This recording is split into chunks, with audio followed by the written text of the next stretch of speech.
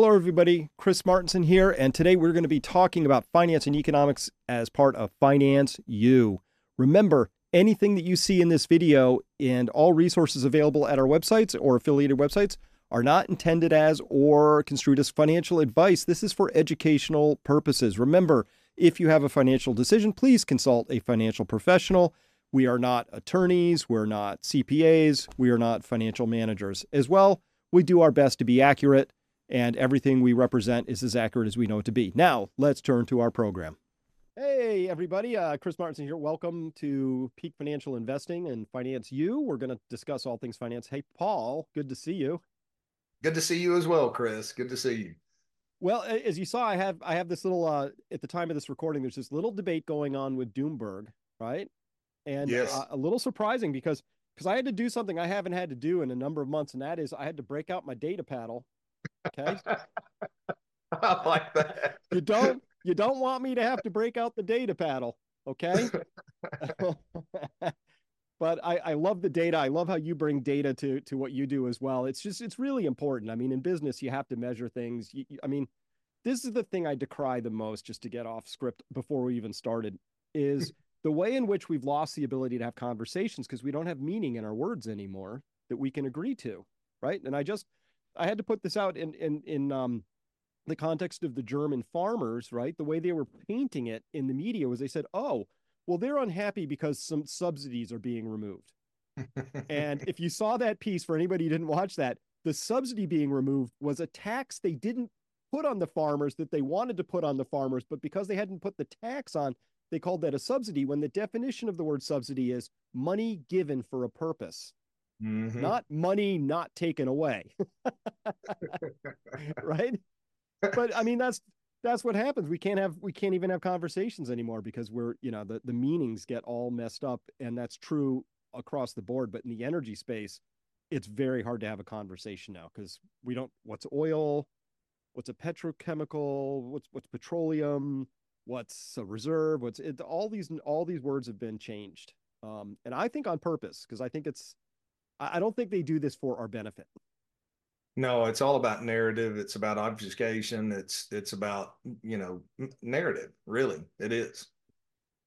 Yep. Stay away from the numbers and let's talk about nice emotional little terms that work. Yeah. Don't worry your pretty little heads. Right. All right, so let's go there. We're into markets for the moment. I'm staring at some charts over here to the side. The Dow, the S&P, Nasdaq, Russell.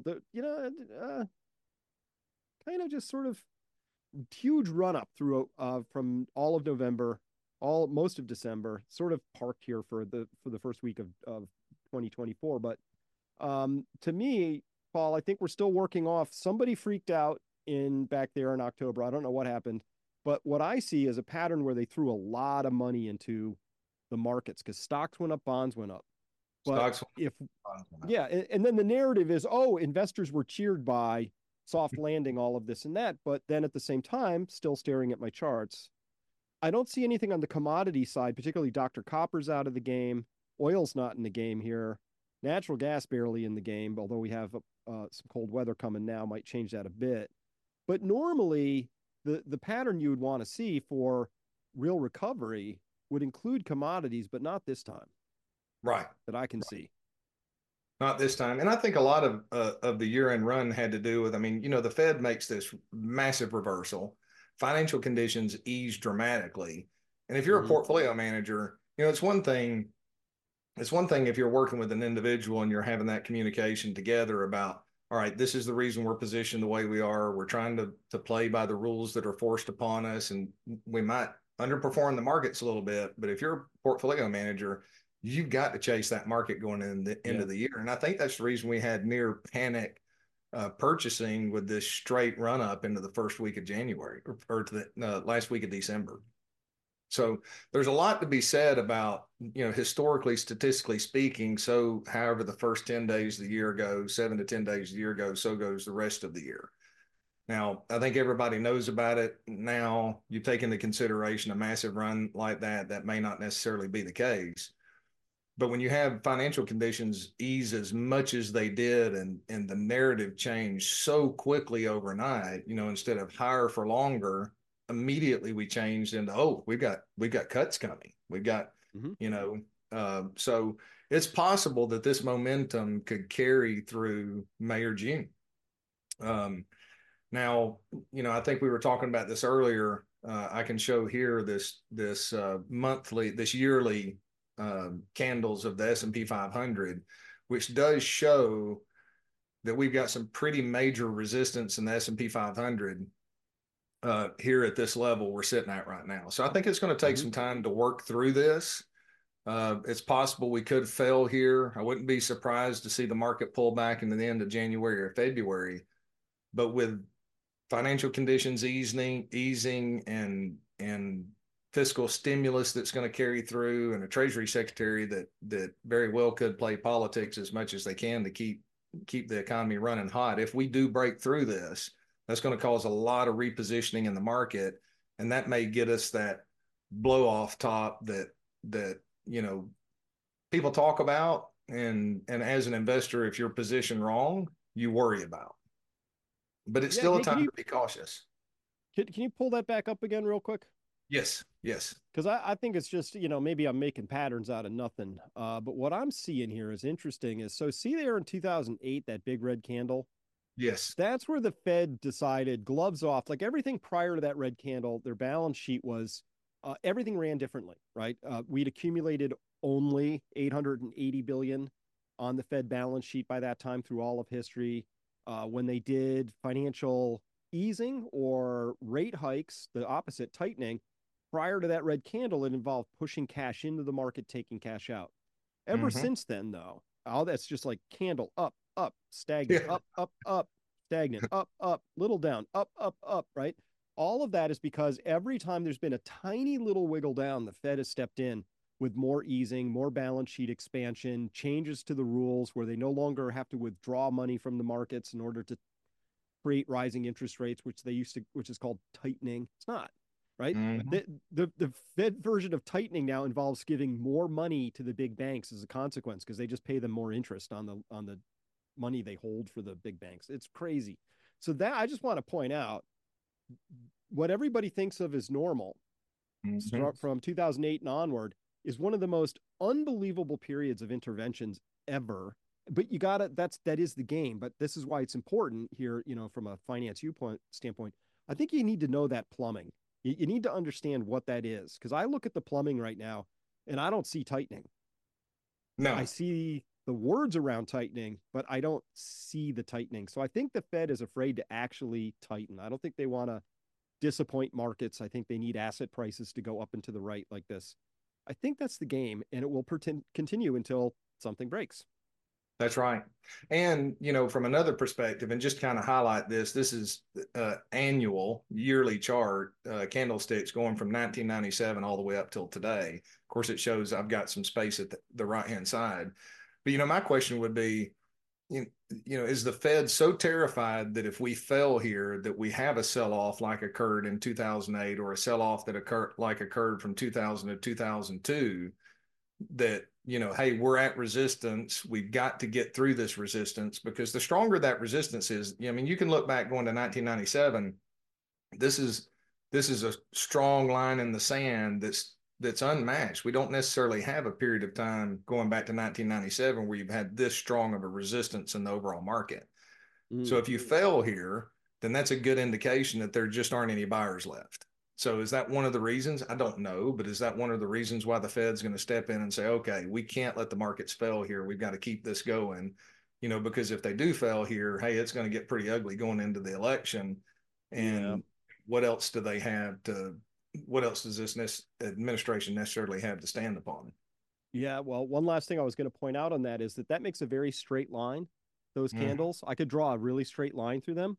That was a log chart you had. It So is. that You means did pick up that on means that this is an exponential. It's not like, oh, look, the stocks kind of go up and to the right at a 45-degree angle. People, this is a log chart. That means that these that. things are going up exponentially Yeah. because Yeah. that straight line on a log chart is exponential growth. So that's what the Fed's like, oh, we'll just do whatever it takes. to keep exponentially increasing asset prices, right? There's another Right. chart we could pull up which shows now that the top 10% of households in the US own 92.5% of all the equities. So when we're talking about that chart going up and to the right, we're really actually only talking about something that directly affects 10% of the people. The other 90%, they just look at that and go, what does that have to do with me? Right? Right. Of course, in talking about narrative, they're going to put out, oh, 50% of the populace own stocks.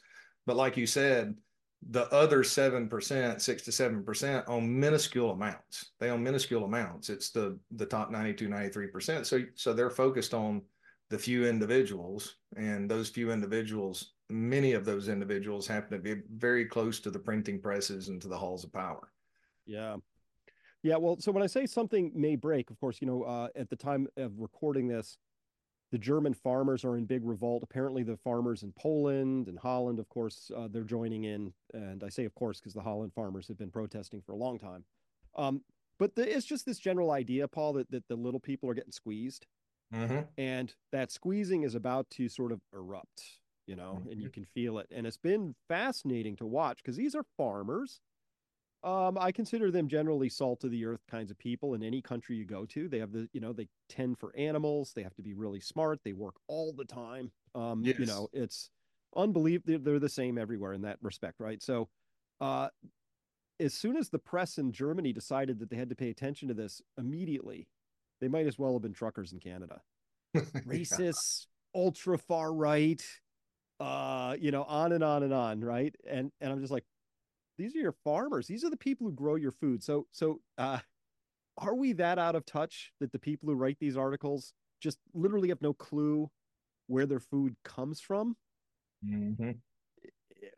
Or are they smart enough to have figured that out? It's just they're more slaves to the narrative. I don't know what's going on. It's very bizarre. Very I bizarre. think they're, just my opinion, and I've wondered about that for a while. I think they're just so removed because the further you get removed, when you get into the city, you've got all the conveniences that are there. That's where a large amount of these individuals are located. They're educated very well. They tend to look down upon the farmers. The farmers tend to look down upon them. What is it? Israel, it's a mandatory service in the military. I think it would be our country would be much better off if we had a mandatory service and working on a farm as part of a college education for about a year. That's just what you do. Go work with farmers, get close to the soil, understand how that happens, how these farmers care about their livestock and how important they are to everyday life as we know it. I think they're just so far detached. They've never walked in those shoes and they don't understand and they just assume that these farmers are just a bunch of rednecks, unfortunately. That would be such an expensive program because think how much we'd have to pay farmers to put up with that aggravation. that's a good that's a good point. The farmers might just quit producing food to have to Yeah. deal with every day. Yeah. That's one of those things that's great in theory, horrible in application, right? Yeah. So Good idea, though. I support it. Got a few wrinkles to smooth out. yes. But as far uh, as the markets go, I mean, we got interest rates are trying to creep up just a little bit. yeah. That nothing major, no major moves there. Commodities aren't participating. This may be another, you know, easing of financial conditions and kind of fear of missing out move by the overall market. Because if we do break out of those ranges, you're going to have a lot of repositioning across the board. And then you've got a lot of pensions, unfortunately, I try to think of all of the things that could cause investors to transition. And, a lot of pensions are going to be struggling after last year's 2022's, massive underperformance with stocks and bonds.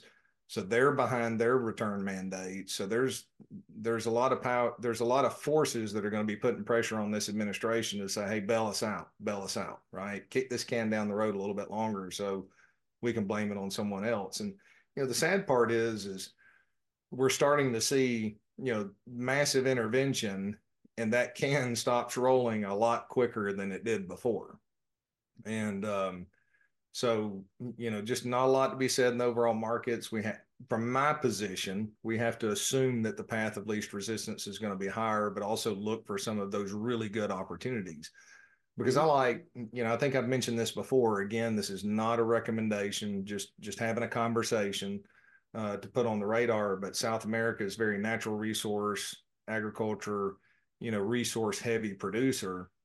If this is kind of Goldilocks best case scenario, and we're going to have this global, expansion that's going to last 3 or 4 more years, those are some of the most underpriced areas around the world where you can get decent dividend yields and you have a lot of upside potential.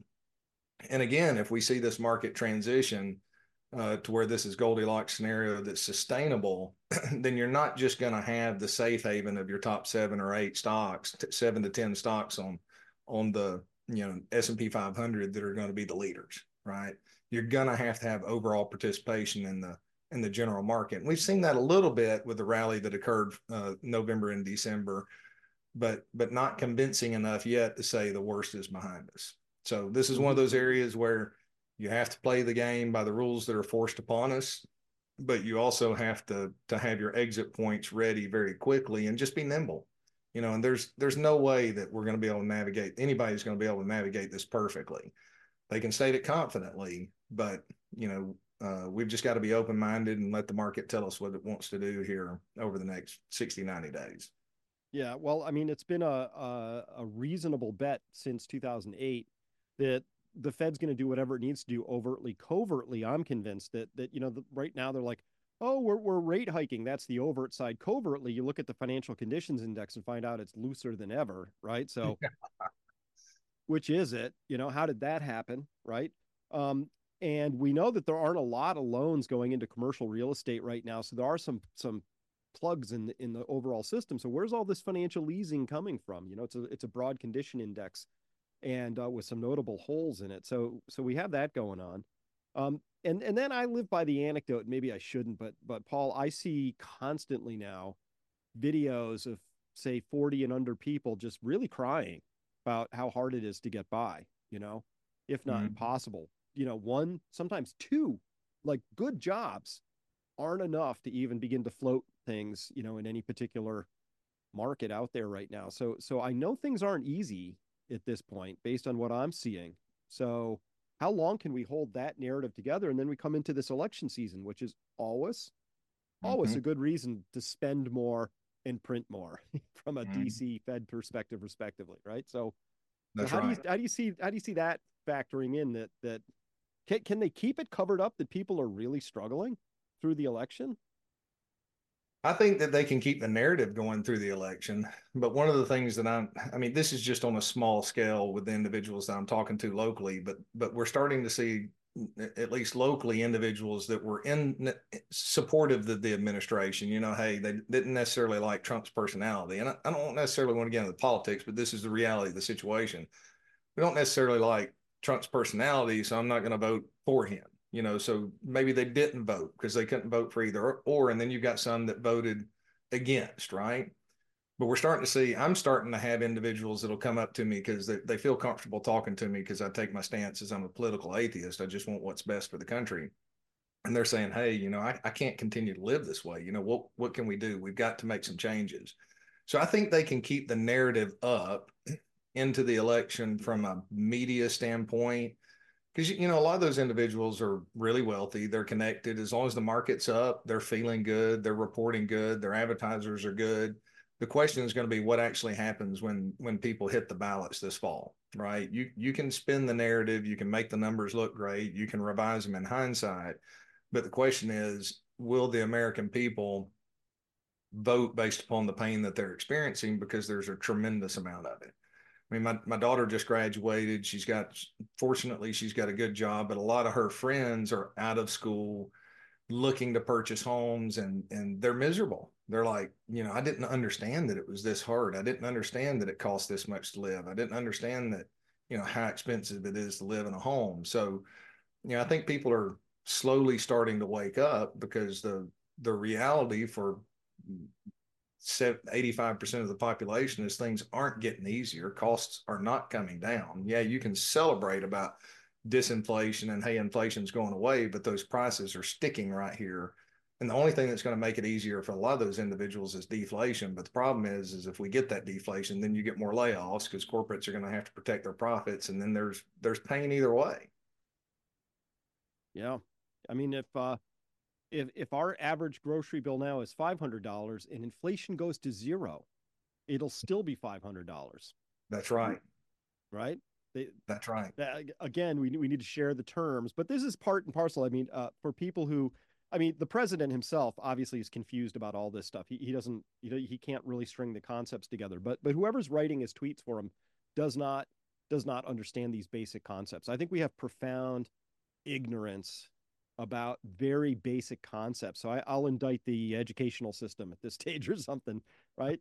Because because we should all know about inflation. That's why we do Finance University here. Everybody should know about these topics. Oh, why should I follow the Fed? Because they're going to completely dominate and shape your future, right? They should be you should be waking up every day saying what is the Fed doing, right? Because they're doing stuff, right? Throwing generations under the bus, stealing from the many to give to the few, making sure that stocks always go up and to the right. That they have the mandates they talk about aren't the ones that they actually seem to attend to. Stable No. prices and full employment, right? And and people are starting to lose faith. Of course, I'm in a weird, like, I've got a strange sort of crevice of the audience that I talk to, but people, it has not gone unnoticed that in the last 10 months running, the BLS has had to revise its employment figures downwards 10 times out of 10.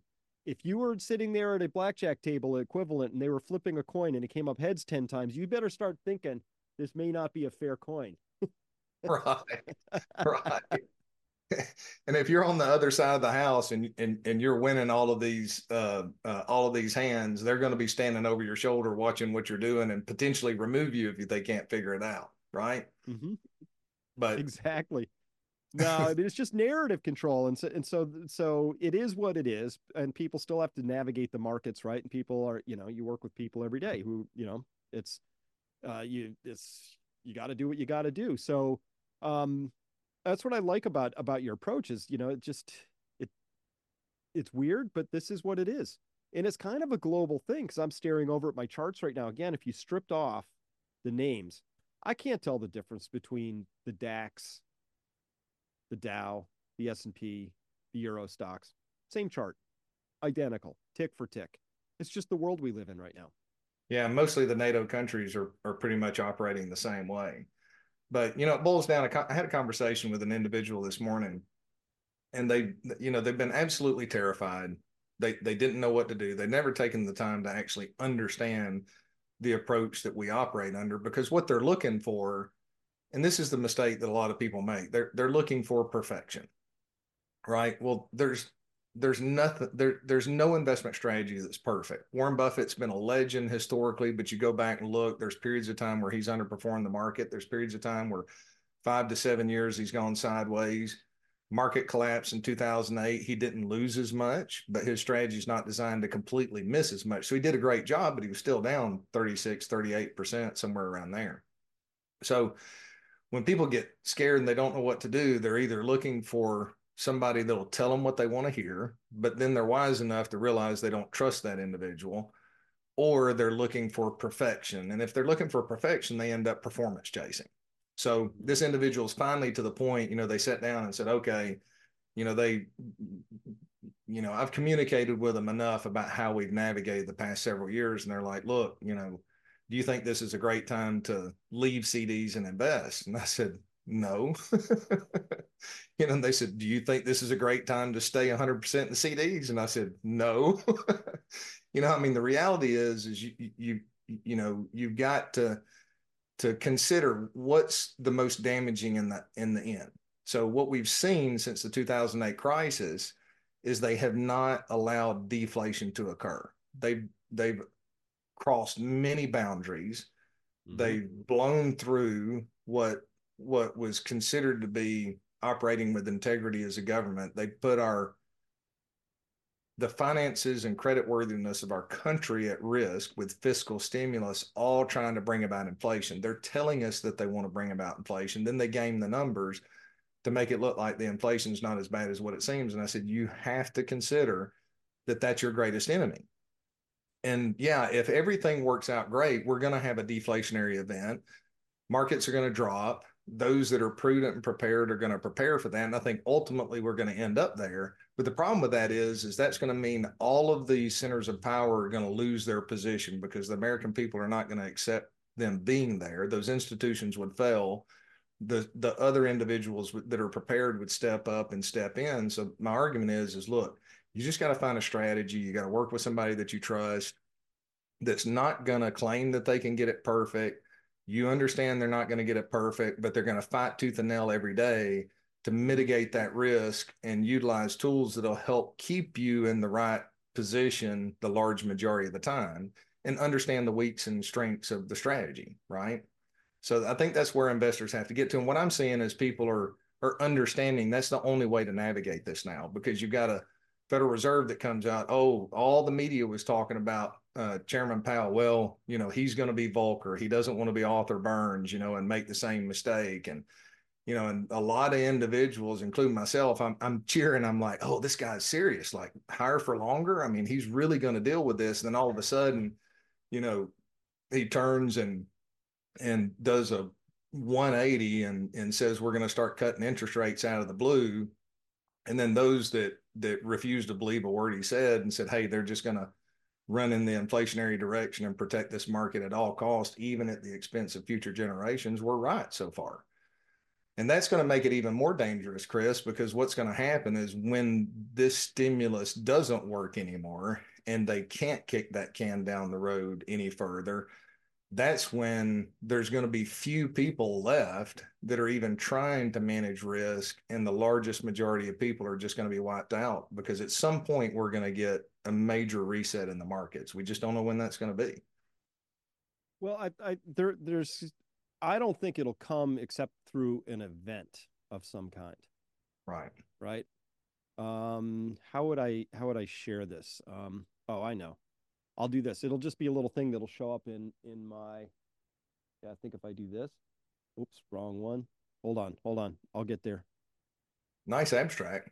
No, Oh, thank you. Screensaver. So this from OSINT Defender, which is it's an okay channel. I don't totally subscribe to everything, but they're saying here U.S. defense officials and members of the Biden administration have reportedly begun to understand in recent weeks maybe negotiations have failed here, and that there may be a major regional war in the Middle East may soon be imminent. Yeah, that's no bueno, right? yes. So if something like that happens, I would predict, and I'd like to hear what you think. I would predict, obviously, there's a lot of chaos that's going to happen right away, right? Oil prices, this, that, but mysteriously, the markets will actually be stable and possibly go up and to the right.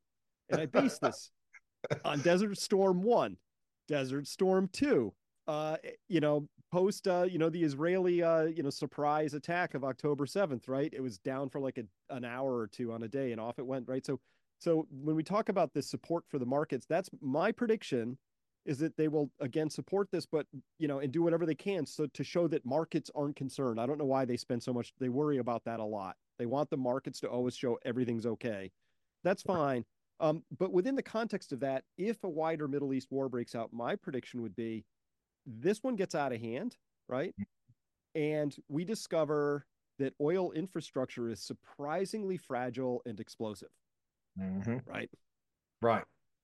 And that would be devastating for corporate profits. It would be devastating for inflation because now all of a sudden, and look, that's an area outside of my expertise, but I'll take a chance of just kind of be willing to look like a fool with this. But if you've already got the situation with Russia and Ukraine, and I haven't dug into the headlines, but basically I've been seeing headlines here recently about Sweden trying to prepare their citizens for war because they're wanting to come into NATO. I don't, you may know something about that. You can talk a little bit more. I don't. I've just seen some headlines and not dug into it.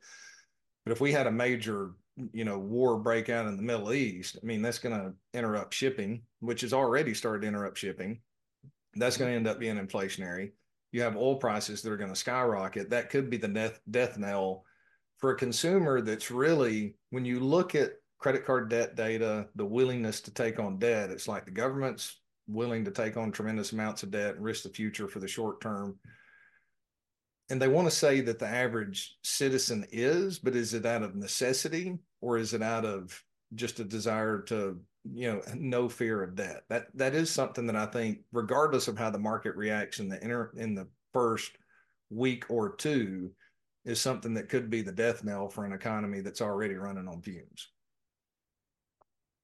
Yeah, I think that external forcing function would be like if oil did spike in price for a period of time, and the Mm-hmm. price spike coming because there are actual supply shortages. Both the Mm-hmm. price has a bad impact, but also the just the lack of oil has an impact. And by the way, I talked about this in my scouting report for people who are subscribers. This what we're doing here is public, of course. So I'll just put this up here too because it's important context. Which is that this just came out day before yesterday on oilprice.com. So when the United States went in and did a smash and grab on Iraq, coming in because of weapons of mass destruction that did not exist. One of the things we did was came in with a lot of the Western oil companies. This is fascinating. So it turns out that ExxonMobil just had to back off. They left the West Kurna 1 field, which is when I say the West Kurna 1, I might as well be saying Gawar minus a little bit. This is a super giant major, 43 billion barrels of proved reserves. This thing's massive. There aren't that many like this. And so what do they say here? However, China and Russia have come in and made partnerships here.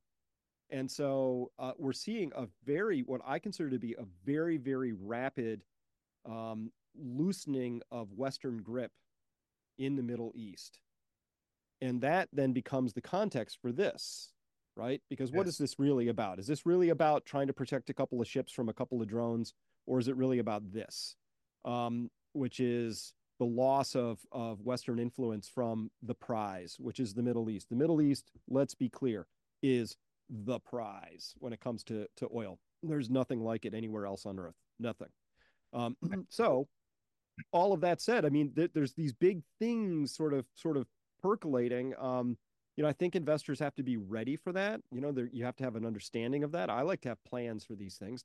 Plans never survive contact with the enemy, but I do have a plan for what to do if oil really skyrockets and all of that. I think it's important to at least consider that Mm-hmm. might happen because those are forcing functions that then prevent the Fed from just printing more and doing whatever it wants because nobody's really paying attention, right? Mm-hmm. You That's right. can't print oil.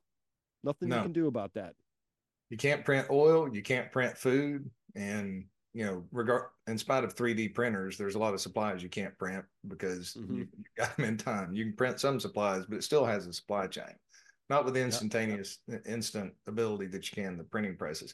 That's a pretty big deal. I haven't seen that, Chris. That's a sea change based on what we've seen since Bretton Woods agreement in 1971, 72, 71, I believe it was.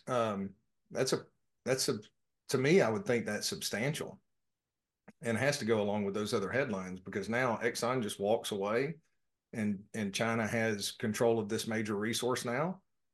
Mm-hmm.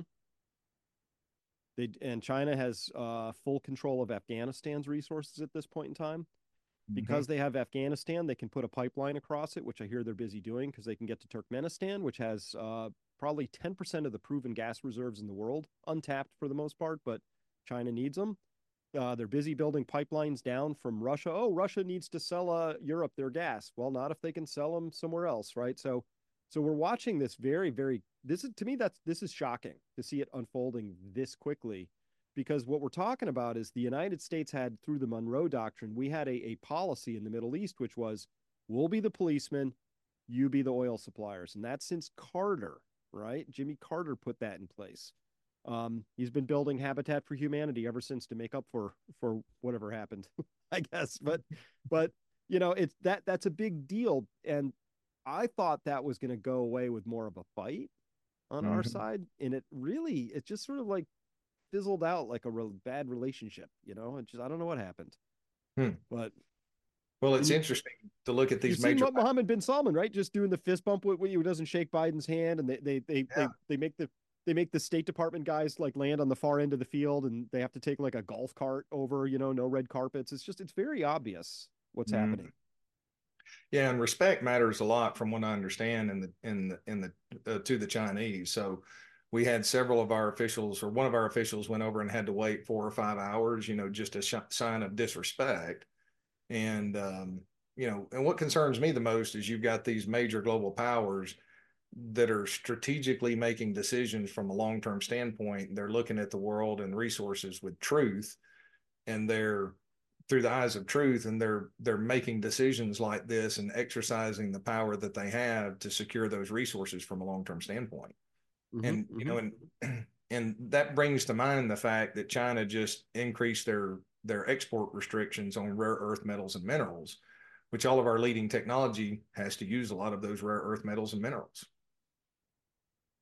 So concerning from a long-term standpoint. I mean, and the hard part is this is all going to come to a head at some point, and the markets aren't going to be able to continue to act as if there's nothing risky on the horizon.